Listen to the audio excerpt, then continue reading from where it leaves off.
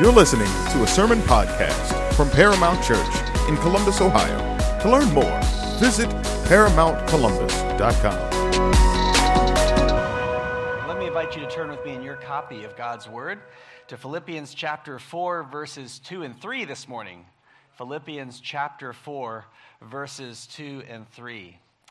This morning, we have a wonderful opportunity to celebrate the Lord's Supper together, which we do on the last Sunday of each month at least.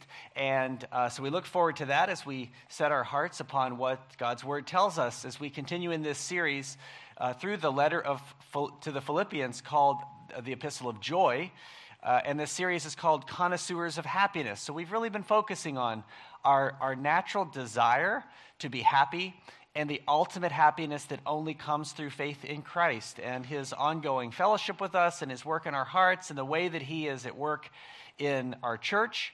And we will continue focusing on that this morning. This morning, our passage, I think, really suits me well as a person because in this passage, there's a ton that we just don't know. And the longer that I'm a Christian, I feel more and more like there's a ton that I just don't know. And even in that, though, I continue to find over and over again big truths that are helpful to me. And that's what these couple of verses bring to us this morning. Questions that we don't have answers to, that I don't have answers to, but some big truths that I hope will encourage our hearts this morning as we consider what it means for us as a church to labor together with joy. This sermon is coming right on the heels of last Sunday's text, which focused on the local church and what it means for us to be together and how we should think about ourselves as believers, as a family. And this morning we're going to continue that line of thinking and believing by noticing three keys to fulfilling our mission together as a church, as we labor together with joy. And so you'll find along these 3 points that there are a number of things that we don't know, but we're more concerned about grasping the big truths that God has for us this morning. Here's the first big truth, or the first key to laboring together with joy as a church. We must learn to and insist on agreeing together in unity.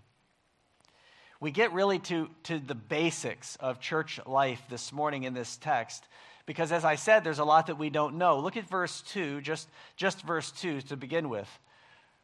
Paul says, I urge Euodia and I urge Syntyche to live in harmony in the Lord. Now, I don't know who these two people are, other than they seem to be prominent Christian women in the church at Philippi, and for some reason that I don't know, they are struggling to live in harmony together. There's some kind of conflict or struggle for them to agree together. But here's the big truth. Paul urges this kind of agreement or resolving of their conflict because as we see many places in Scripture, in particular the New Testament and the writings of Paul, that conflict, and it seems the kind of conflict, whatever it was that Euodia and Syntyche were experiencing, is really detrimental to the church's life and mission. Listen to what we read in Matthew 16. It says, and I also say to you that you are Peter, and upon this rock I will build my church, and the gates of Hades or hell will not overpower it. We're given this incredible truth in Matthew 16 that reminds us that the church of Jesus Christ is so under his care that no one and nothing will be able to stop her, the church. Local churches all around the world making up that big universal church, the bride of Christ for whom he died and he is working in and among, and he has great plans that he's working out in us and for us and for the world. Those plans cannot be thwarted. They cannot be stopped. But nevertheless, while the church is ultimately invincible, she also exists in a delicate balance and harmony. And we all know that this is true, don't we? Because I think every person who has been involved in our church over these, 10 years or so, you have probably felt some conflict with another person. You have probably had some internal conflict with them, or actually an external conflict with them in which you've disagreed, or there's been some kind of crossing of one another, or harming each other, and it has disrupted the harmony of your life, perhaps even the harmony of the church. We all know that this is the case. And so this is an important truth for us as we want to be a healthy local church and to continue growing and serving together, is to remember how important it is that we agree in unity, and to remember that it is a normal and it is a tragic thing that believers often do not. We're often in conflict with each other. There's something that has come between us, and we want to hear and heed the words of Paul to Euodia and Syntyche, even though we don't know all those details, that what was on Paul's heart and mind and what Paul was leading them toward was harmony in the Lord, that they would be able to resolve their conflicts. And, our church is in, I think, a pretty good position, though we always struggle with these things like every church does, but because of our commitment to things like biblical counseling and our recognition of the importance of peacemaking together, those are tools that really can help us, but nevertheless, we expect that there will be conflict and difficulty. And we know that this is an important thing to concern ourselves with because the church lives in this delicate balance and harmony in order for us to fulfill our mission. In that way, I suppose the church is a little bit like a symphony, where there are strong, gifted players, but in order for the symphony to really work and to fulfill its purpose and mission, there must be a precise harmony between them to function. The Berlin Philharmonic is one of the most widely regarded symphonies in the world, or orchestras in the world. They're known as others of their caliber for exceptional precision among all of the players.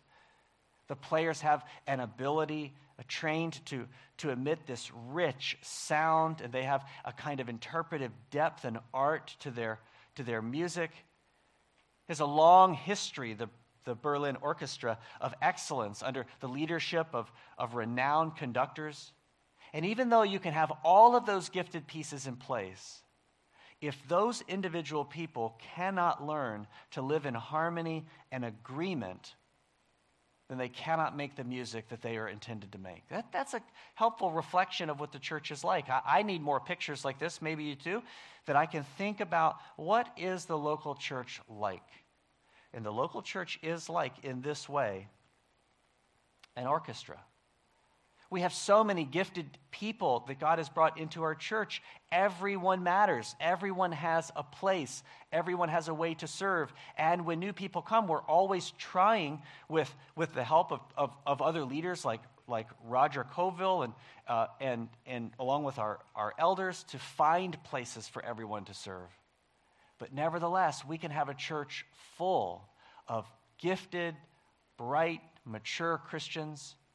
But if we cannot agree together in unity, we'll never be able to fulfill our purpose.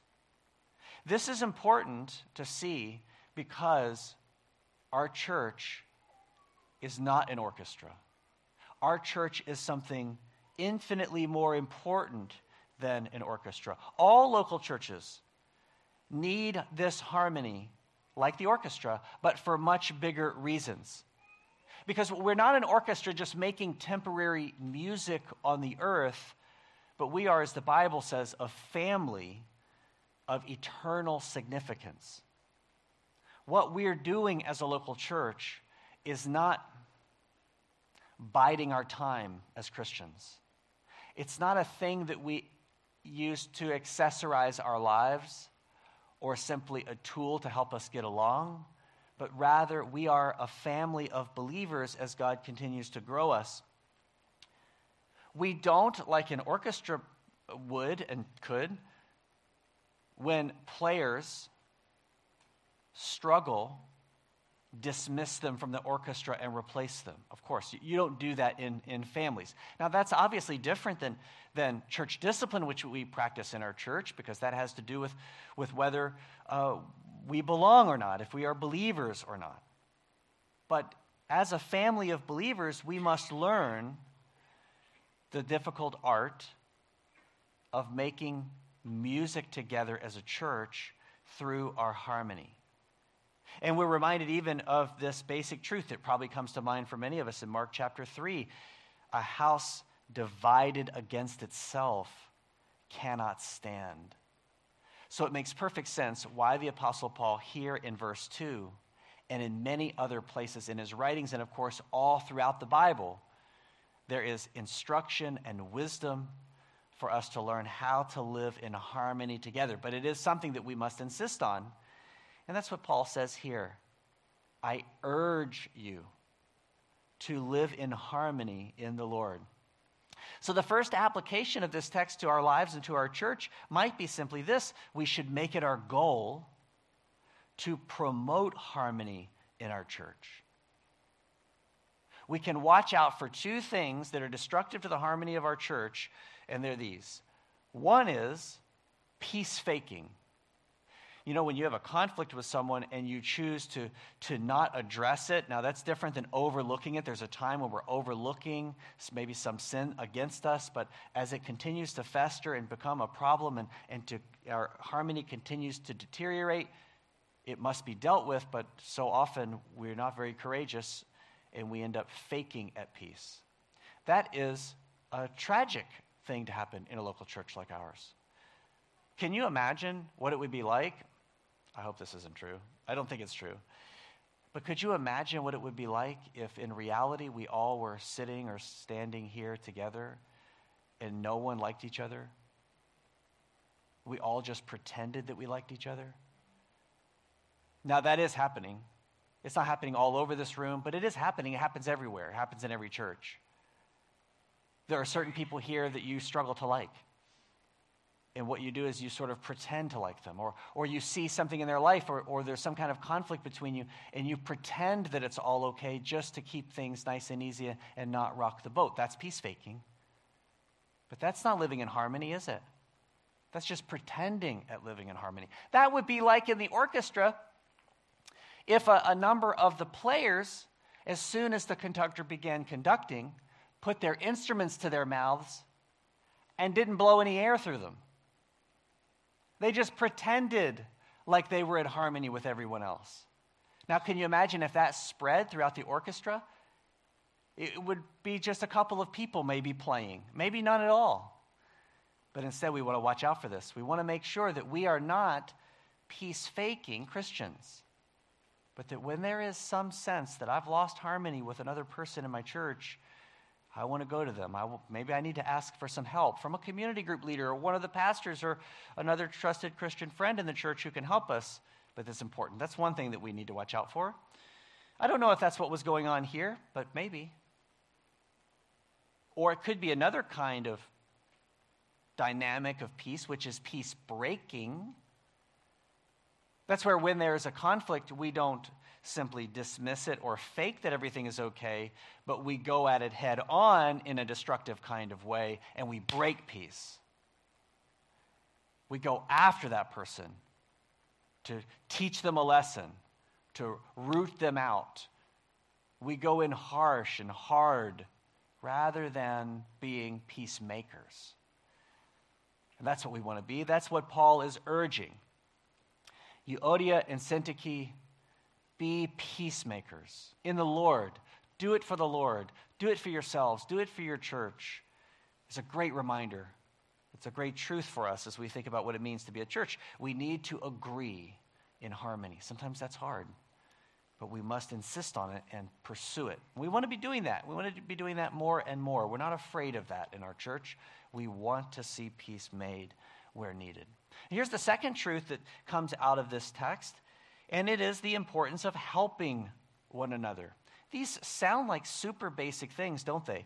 But that's what we need. That's what I need in my life, and you do too. I need the basics. When I don't understand all the details, I don't have all the answers, I need these basics. Here's a basic of helping one another. Notice what he says in verse 3. He says, indeed, true companion. Now, I'm feeling pretty inadequate here as a preacher because I don't know who the true companion is.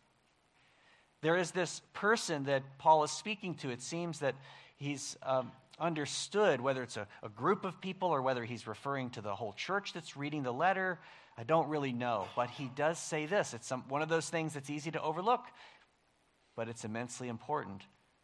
I ask you also, help these women. Now again, we don't know these prominent women, but we know that they needed help. They could not simply agree on their own. They needed other people to be involved. And that's why Paul is encouraging whoever one or more of these true companions are to lend the kind of help that's needed for them to be able to agree in unity in order to have the harmony that was needed between them for the good of the church, for the good of their own souls, for the good of the gospel, and for the glory of God. And what I'm reminded of when I read just this first little bit of verse 3 is I'm reminded again that the Christian life, as we saw last week, is a community project. It is something that is lived out as a family. And Paul knows this, and he desires that the believers do an important work of helping each other. Now, here's something interesting. The word help that he uses is a word that means to collaborate together, to work together. Another way that you could put that is to co-labor together. The kind of help Paul envisions in the life of the Philippian church is a co-laboring help. This is helpful to see it this way because it reminds us that the help that's provided, that Paul is envisioning, makes us like a chain. It links believers together mutually as we are interconnected into one another's lives. And that's not the way we usually think about help, is it? Usually the way we think about help is there's someone who needs help and there's someone who can give it, and it's always a one-way street. It's always just one person moving in this direction, and that's sort of the end of it. The goal is just to solve the problem, bring the help, fix the harmony, whatever it may be. But in reality, Paul seems to be showing us a different kind of helping, a mutual helping, a helping that's more like a chain, bringing people together, those who are giving and those who are receiving, and later, reversing the two. It is a helpful way for us to see the help we provide each other in the church because, again, typically, when we think about help, I think we think about it as a one-way street. You help another person. But that's not collaboration. Instead, collaboration is someone in need and someone who can help partnering together cheerfully.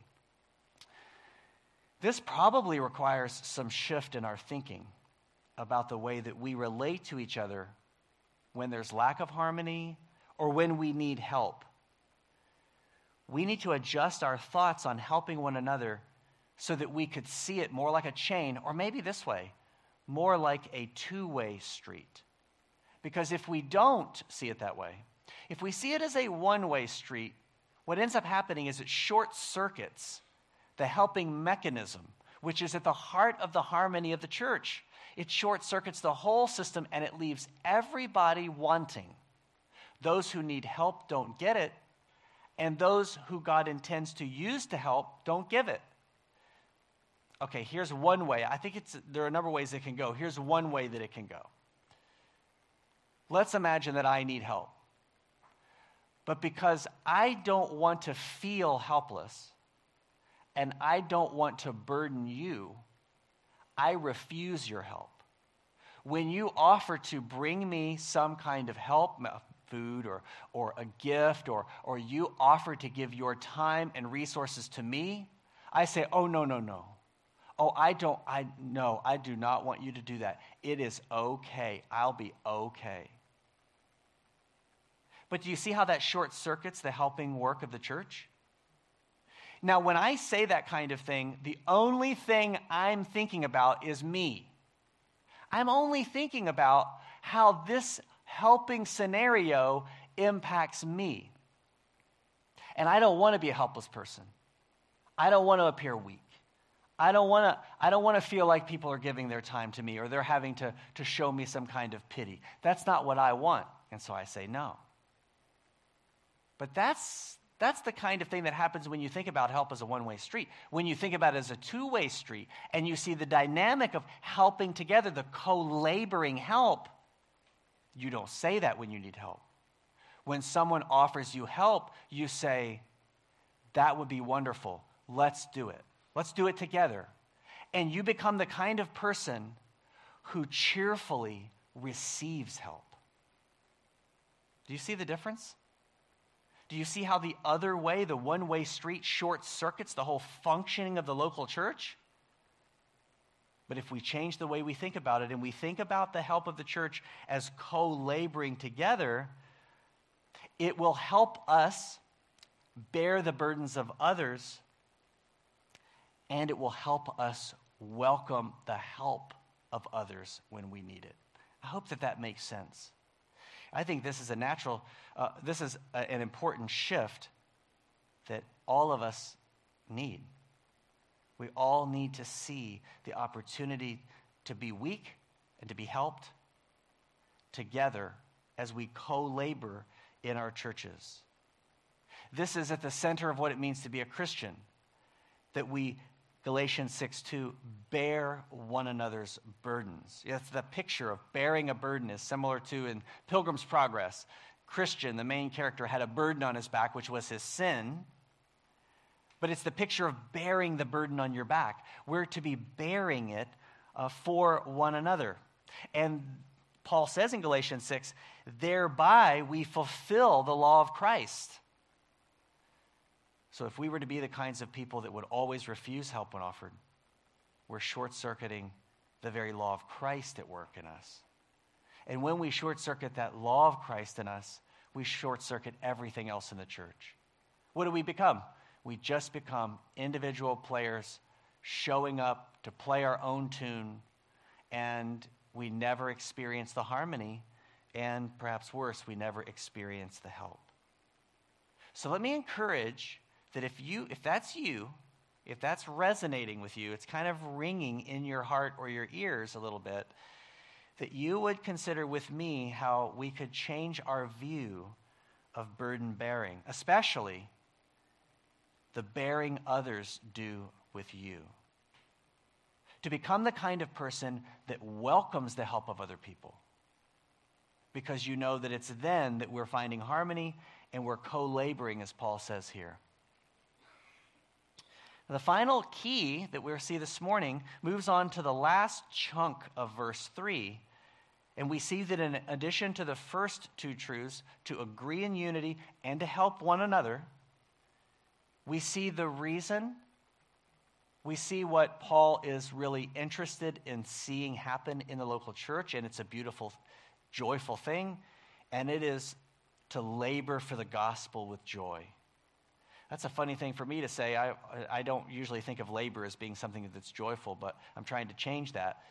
And certainly here, when we talk about laboring for the gospel, it's not a burdensome kind of laboring, is it? It's actually a joyful kind of laboring. It's one that energizes us and gives us life, and it is what Paul is concerned about. It's what he wants to see happen. It's what he's avoiding the short-circuiting function in the church, so that by agreeing in unity and by co-laboring in helpful ways and moments, that the church would be able to labor for the gospel with joy. Listen to these final words in the passage for this morning.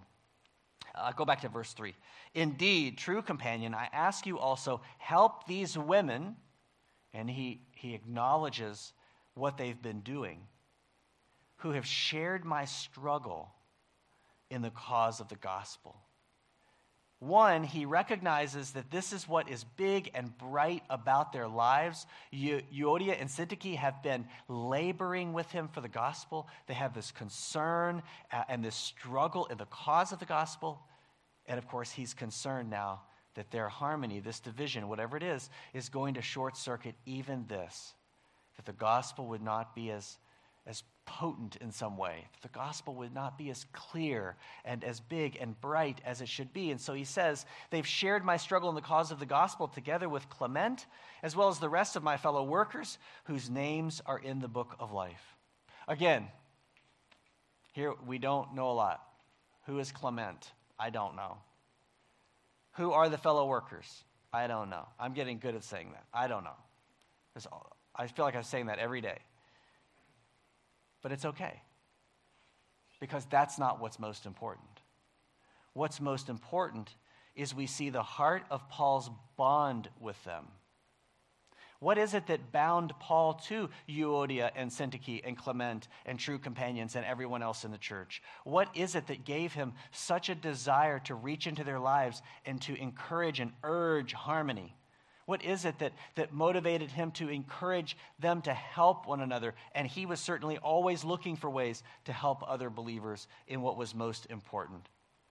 He wants to see the Christians of Philippi to continue cheerfully struggling for the gospel's sake. Now, why do I say cheerfully?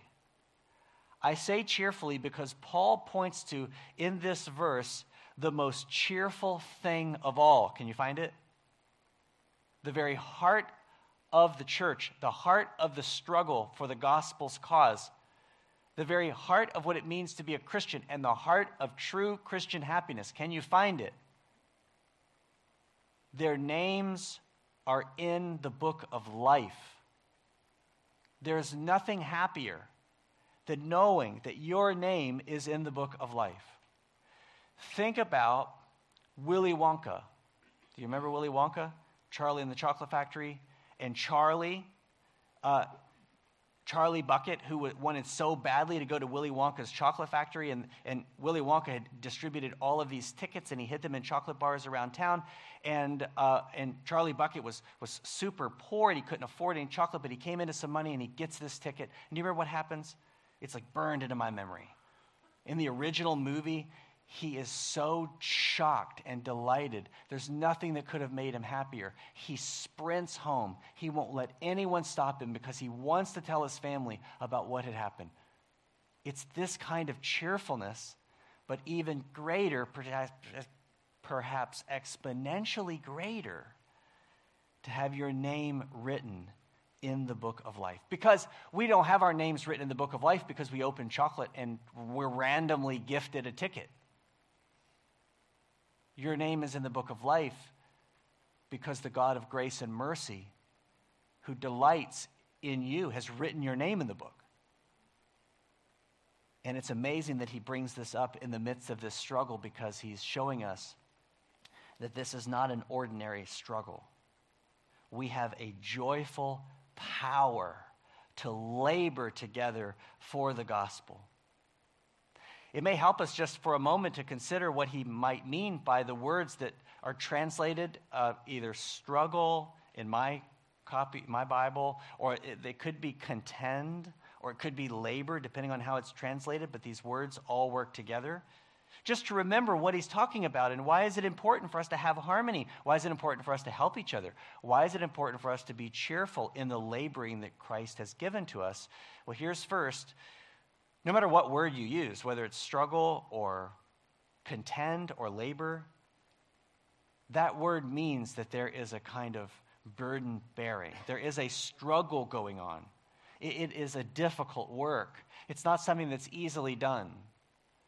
And therefore, we need God's help, and we need one another. We need unity so that we function together as a church in the best of ways. But you also notice that these words also show us and remind us that it's a struggle because there's a conflict. Sometimes we refer to the conflict that we face as Christians in a 3-part term, which is the world, the flesh, and the devil.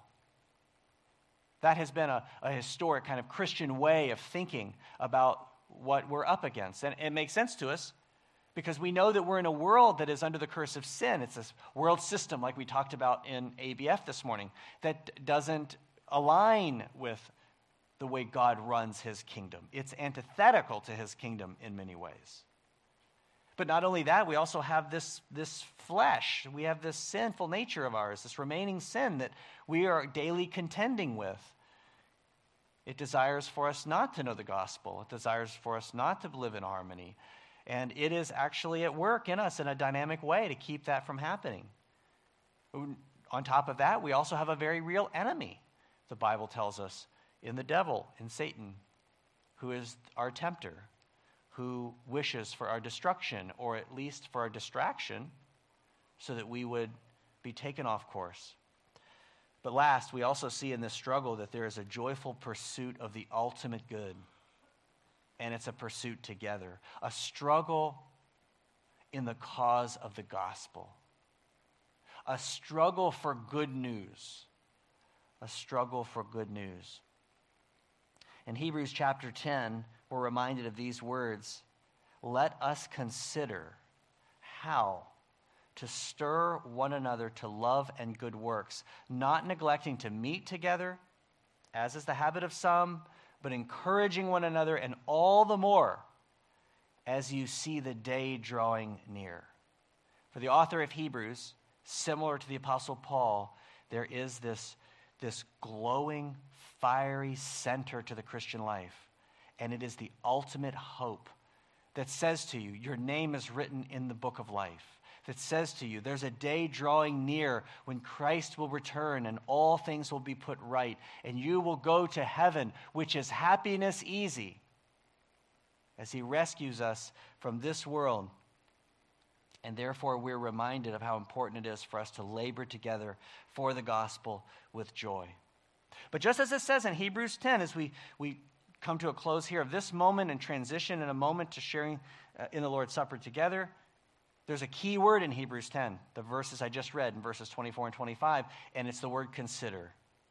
So this is the last application this morning, is that we should be as a church considering, you should be considering how you are stirring up love and good deeds among our brothers and sisters in our church. To consider carefully.